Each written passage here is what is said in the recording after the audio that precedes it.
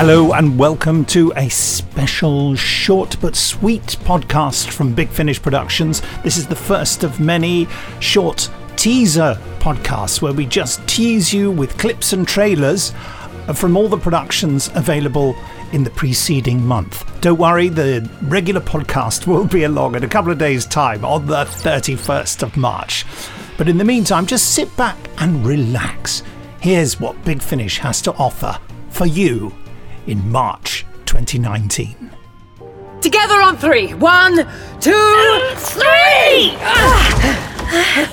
Doctor Who, the 8th of March. This evening, the date has been calculated as the 8th of March, 2019. We have been called upon by Dr. Cornelius Pinch. This fine lady is a detective of vast reputation. Good evening. May I take your name, please? Romana Dvorat-Rilunda. I'm the Gallifrey and delegate. Osgoods. Sorry, but just you try living with someone who's exactly the same as you in every way and see how you get on. Werewolves, my dear. Werewolves? By all accounts. Just an average Thursday, then. Archaeologist, orphan, born 21st June 2540. Strong mind, very noisy. Who are you and what is this? The ship's currently in a low orbit just above central London. Just getting a fix on the exact coordinates. My book? That's not... Take your book. Who are you? And why are you pretending to be a Time Lord? Who wants to know? The real Romana. Get off me, you flying pair of tongs! Ow! Here goes nothing. 1, 2, 3. Big Finish. We love stories. I'm just off doing a bit of, well, what you do. Except without a spaceship. Or an umbrella. Or you. Or anybody.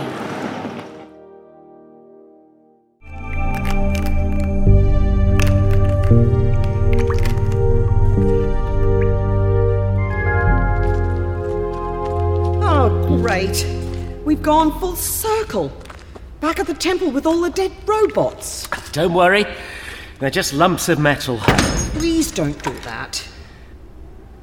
Well, at least there's none of those gorilla things. Yes. So all we have to do is lie low until the sun comes up. What was that? What was what? I thought I heard something. Over there. Oh, for goodness sake, Tegan. There it was again. That thing. It moved. The robot? It moved its head just for a second. Its power pack is exhausted. There's no way it could. It's alive. It's alive. That's your home planet. Yes. It is known as Macalian. Coming soon from Big Finish Productions. Doctor Who, the Chameleon Empire. It must have been abandoned centuries ago. It's overgrown with weeds and vines and... whatever this is. Some sort of lichen. This world was once home to a species similar to your own. The Camille. The Camille? They created me, and my kind. So what happened to them? Watch out! Tripwire. I'm sorry. I didn't see it. Yeah, but I think they've seen us. What? Oh, yes! Run! Run! Run! Psychokinetic interface restored. Chameleons reactivated. Well done, my little friend. You answered our call and restored us to life. Big Finish. We love stories. That's a starship in a geostationary orbit around the Earth. A starship doesn't belong in a geostationary orbit around the Earth. Whoa! It's caught my TARDIS and attracted me. On the bright side, it dislodged my maracas. Ole! Coming soon from Big Finish Productions. Doctor Who, the comic strip adaptations, Volume 1. Good evening. The news at 9 o'clock on Wednesday the 20th of February 1980. I'm a monster. Fudge! You're a wazzock, that's what you are. Nearly scared us to death. M1000 CM900 LXX1X, that's 1979. Date of manufacture, 1979. That's now.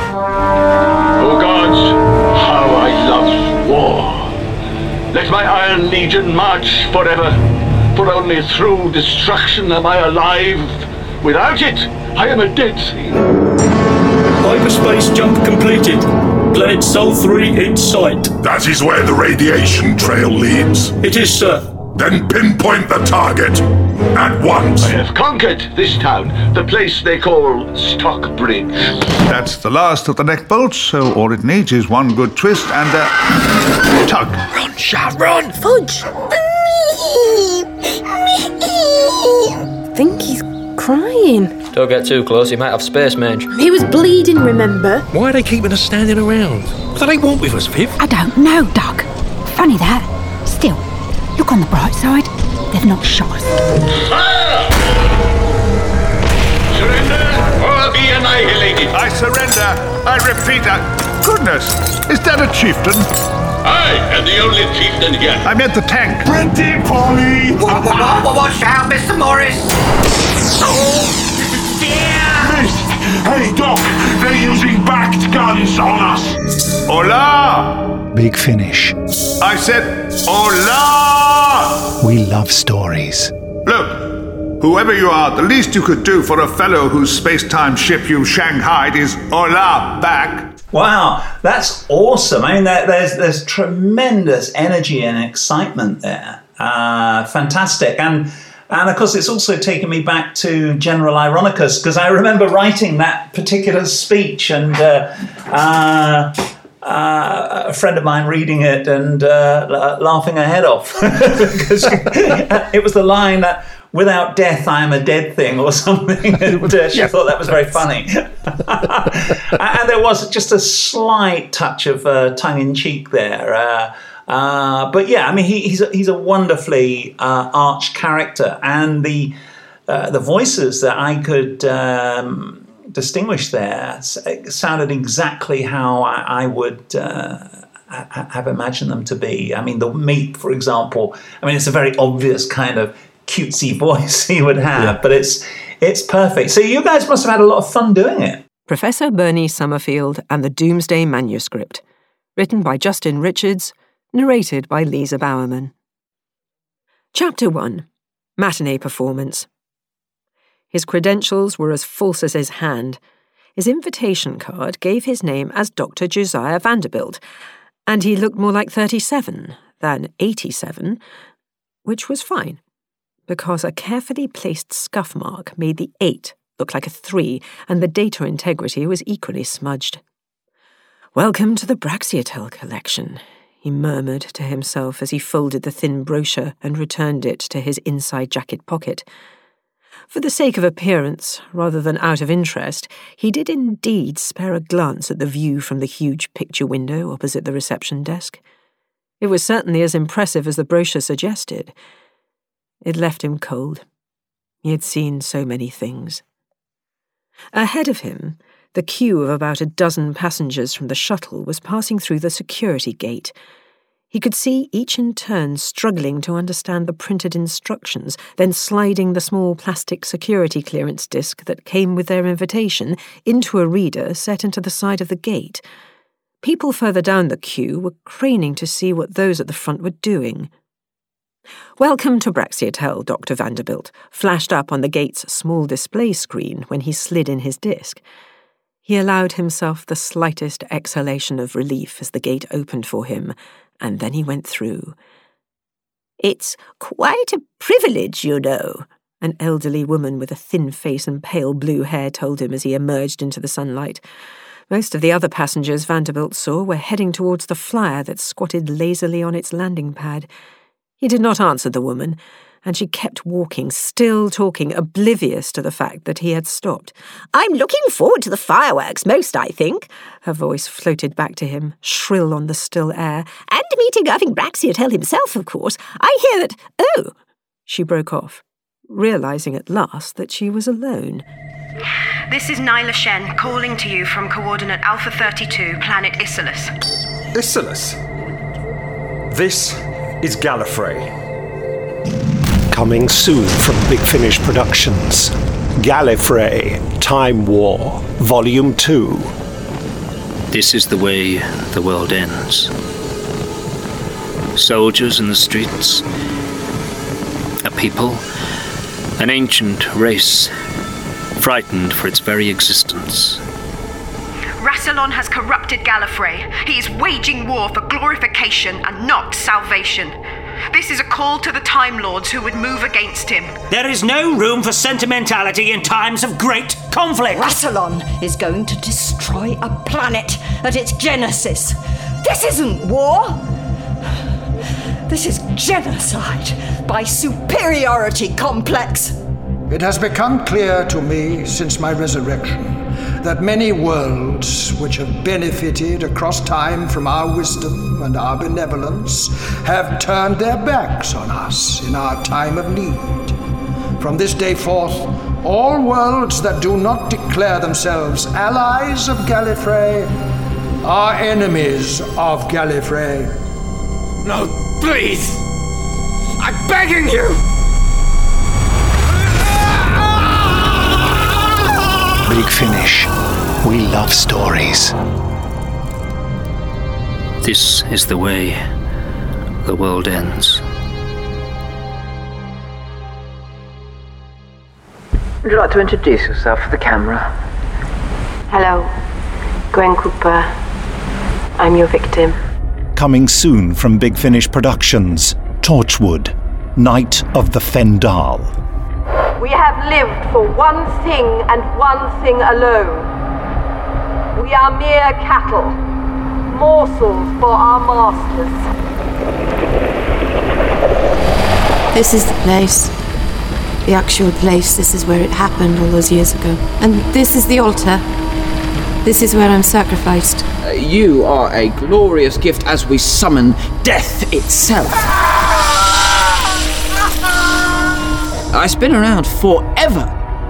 Said's name. Said's name. The Fendal. Big Finish. We love stories. Big Finish presents Doctor Who, Short Trips. Doctors and Dragons by Alfie Shaw. Read by Sophie Aldred. The journey to the peak of Mount Isinglir had been arduous, but she had finally arrived at the Temple of the Dragon. The faded red walls were iced with snow, and the imposing doors were locked. When she initially tried to open them, she had had this reaffirmed to her by the temple's most unusual guardian. He was built like a goblin and carried a curious scabbard with a curved red hilt.